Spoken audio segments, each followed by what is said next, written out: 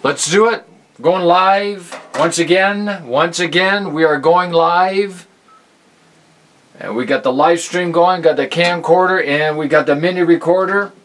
And just reminding the viewers that we're transforming these videos into podcasts, and so we also welcome our podcast listenership, not viewership, listeners. They're listening. Podcast is audio, and so I got that going. I got that. So once again, all right, we're not interested in Valentine pop-ups, I mean.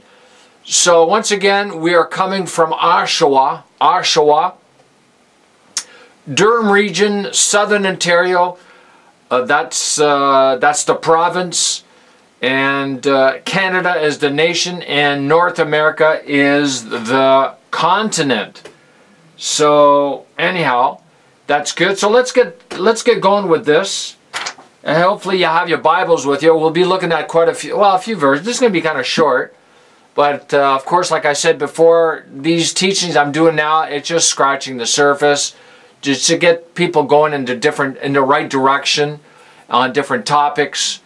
So today is the 15th, so I guess it's Valentine's Day. So I don't celebrate Valentine's, but anyhow, whatever, nothing wrong with it, I guess. So the 15th of February, this is actually live stream 72. We'll be doing 71 tomorrow. Because I wanted to just prepare a little bit more for the other teaching that we'll be doing on regarding imputed righteousness or versus infused righteousness. That's what we'll be teaching on.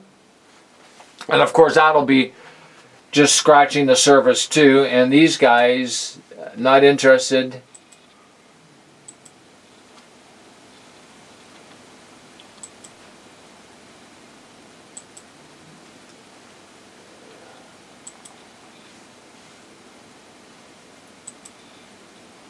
We're getting there. All right, I have to get rid of that pop-up.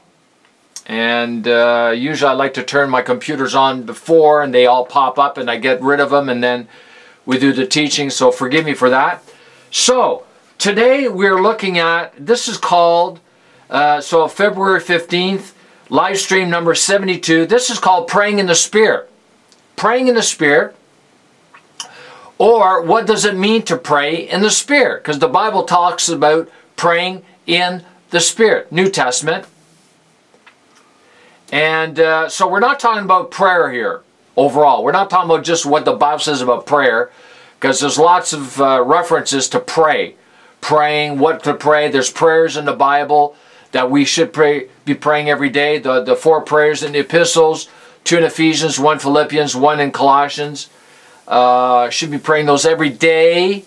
But this is specifically praying in the Spirit, or praying in union with the Spirit. Because in the Spirit is, in the Greek, it's the same as in Christ. In union with, one. We are in Christ. We're one with Christ. When we pray, we need to be one with the Spirit. All right? Meaning, the Spirit is the one who's leading us to pray. He's the one who's telling us what to pray, how to pray. And so it's basically, it hinges on the Lordship of the Holy Spirit. It really does. And we don't have time to get into that. So my first verse here is Ephesians 6:18. We all know that one. Regarding the armor. It's part of the armor. And it says here, pray at all times. Pray at all times. At all times. So every time you pray on every occasion, in every season, pray in the Spirit. Pray in union with the Spirit. Pray one with the Spirit. At all times. This is going to take some work. With all manner of prayer and entreaty, to that end, to what end? Pray at all times in the Spirit. All right? To that end, pray at all times. What end? Pray at all times in the Spirit. Being led by the Spirit. Being guided by the Spirit. Let the Spirit pray through you. All right? Keep alert and watching with strong purposes, perseverance, interceding on behalf of all the saints. All right. So here specifically, it's not just about praying for the saints. It's not. It's praying in the Spirit. But then Paul tags at the end of verse 18, interceding on behalf of all the saints. All right. All right. So here in Jude 20, I want to make sure I got no pop-ups here. In Jude 20, good morning, brother. Bishop Gabriel from Busia, Kenya. And he is our teacher. Yes, he is our teacher. Well, he's more than that. The Holy Spirit is a whole lot more than the teacher, but he should be our teacher. And so Jude 20. But you, beloved, build yourselves up, founded on your most holy faith. Make progress, this amplified, rise like an edifice higher and higher, praying in the Holy Spirit. All right, so now here we've got the same phrase, pray in the Spirit. All right, so, and that's it. There's nothing else after that. So here, many have said that this has to do with just praying in tongues. All right, and boy, oh boy,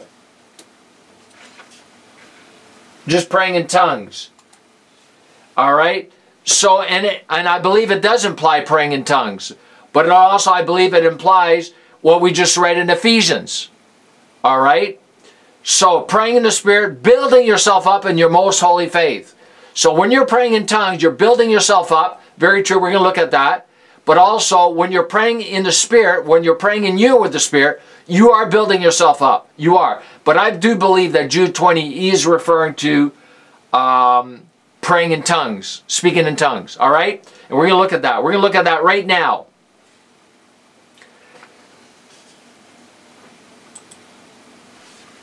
So, in 1 Corinthians, let's go to 1 Corinthians 14. That's where we're going to stay for the rest of the teaching. We're already 7 minutes into the teaching here, so I try to make these short. So 1 Corinthians 14:2, it says, for he that speaketh, now that's interesting here in the Greek, it's the present tense. So he who habitually prays or speaks in an unknown tongue. Now that word speak, it's not the same word as the word pray. The word speak here is Strong's number 2980. In an unknown tongue, so we're talking about speaking in tongues now.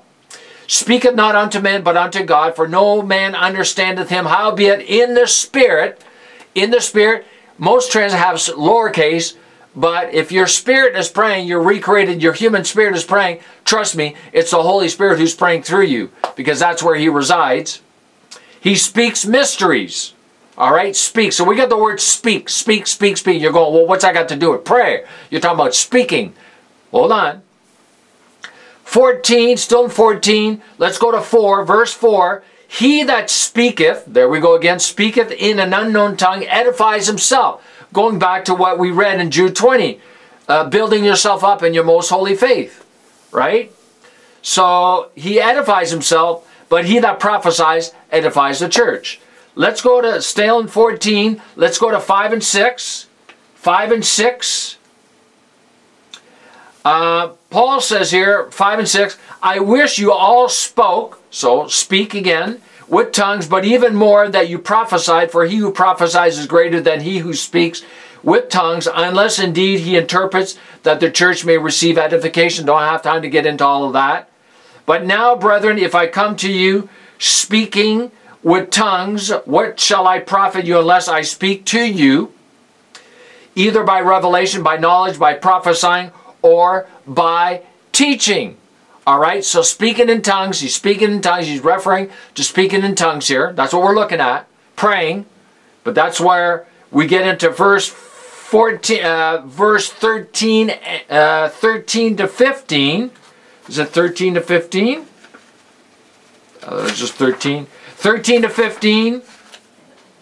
Paul says here, therefore let him speak who speaks in a tongue, pray that he may interpret. Don't have time to get into that. But we got the word speak. Well, what's this got to do about praying? Well, this is where Paul says, in 14, he changes, same subject, speaking in tongues. Then he goes, for if I pray, pray. Not speak, pray. That's Strong's number 4336. Very different from the word speaketh. For if I pray in a tongue, or speak in a tongue, my spirit prays. By the Spirit, of course.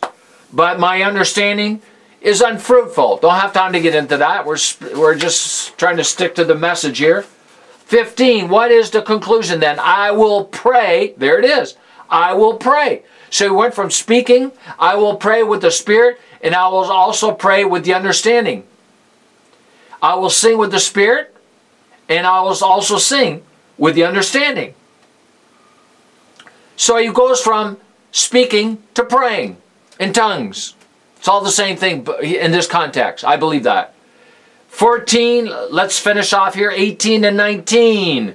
I thank my God I speak with tongues more than you all. All right? Speak it. Or that I pray with tongues, or I pray in tongues more than you all.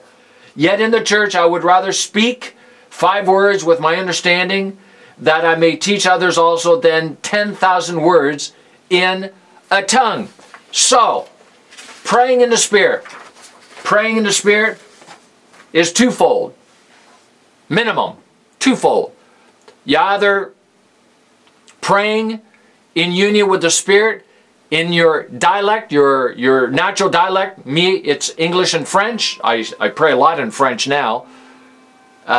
So if you're Kenyan, you speak Swahili. If you're in the Congo, you're going to most probably pray in Lingala. If you're in Pakistan, you could be praying in Urdu. In general, I'm just trying to make a point here. All right? And, but there's another type of prayer that we need to engage in. And we got to make sure that when we do pray in our dialect, that it's by the Spirit. The Holy Spirit is leading you to pray certain things because He knows what you need to pray about. All right? He's the all-knowing one. He's God. All right? He's supposed to lead you into prayer. All right? So, but then we've got another type of prayer that talks about speaking in tongues. Right? And we need to be doing that every day. Every day. Whether you're at work, if you can. I used to do it all the time. Not too loud. At home, doing cleaning, whatever, or just sitting down, going for prayer walks, praying tongues. Belik salama marando go selebe. Don't want to get too much into it. But anyhow, that's basically it for the teaching for today. And I hope you learned something. Because I know a lot of praying is basically accomplishing basically zero. Because we're not learned to pray according to the Spirit. And we're not spending enough time praying in tongues. Yes.